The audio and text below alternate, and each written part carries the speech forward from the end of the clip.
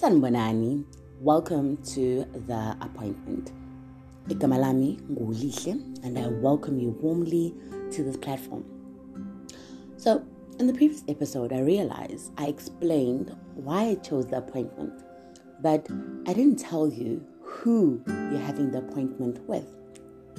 So, when you go to the doctor, you know who he is, where he's situated, and what he specializes in. Same, if you go for an interview, you know that I'm being interviewed in company ABC for B position, and I'm being interviewed by A.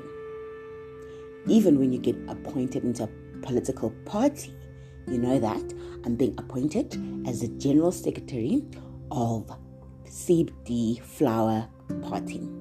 So today, I thought let me introduce who I am, where I'm from, and why you should have an appointment with me.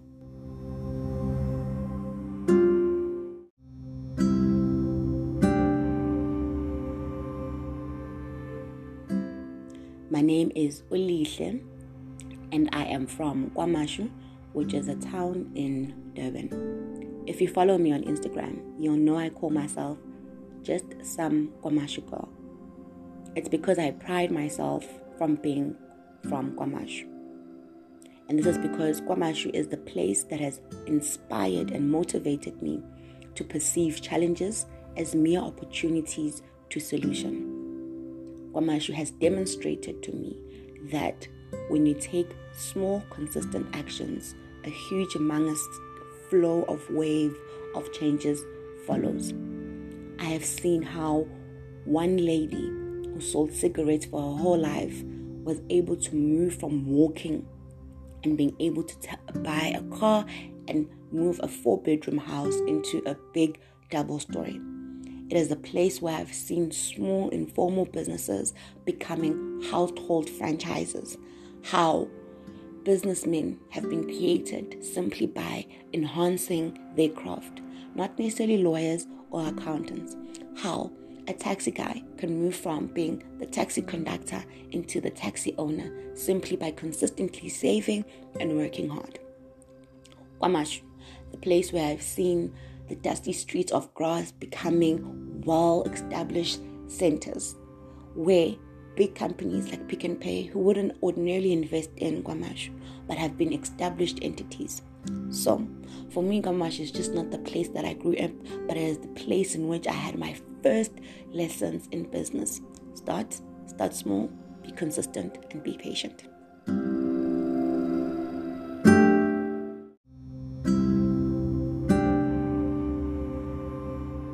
My gran was my first example of a businesswoman. The mother of 8 and devoted Methodist, was a natural fashionista, a person who could be able to look at a magazine design and translate it into a practical, wearable article. My gran could sew, she could knit, she could make beautiful beadwork creation, as well as make sherbets.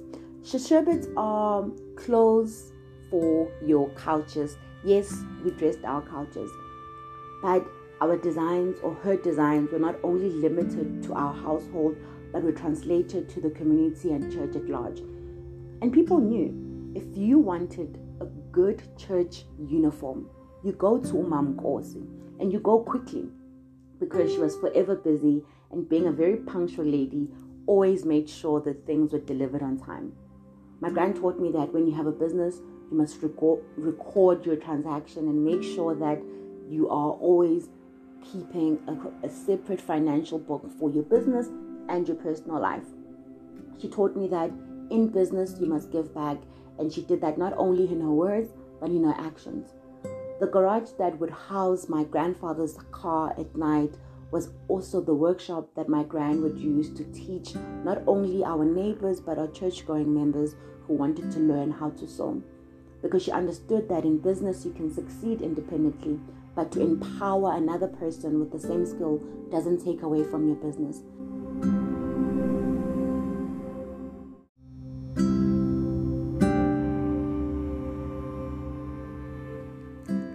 I'm certain some are puzzled or rather confused that I haven't mentioned my academic accolades. And the reality is that it was not my academic accolades that influenced my business, but rather my family and the environment in which I come from. It was my family that taught me the art of negotiation. If you're a girl amongst boy siblings, you learn quickly that there are give and takes. There are ways in which you negotiate getting out of chores and getting the last piece of chocolate.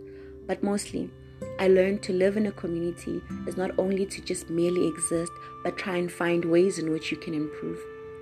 So I hope today that wherever you are, whatever you do, that you take an opportunity to see how is it that you can build your community. Start small, start now, qala.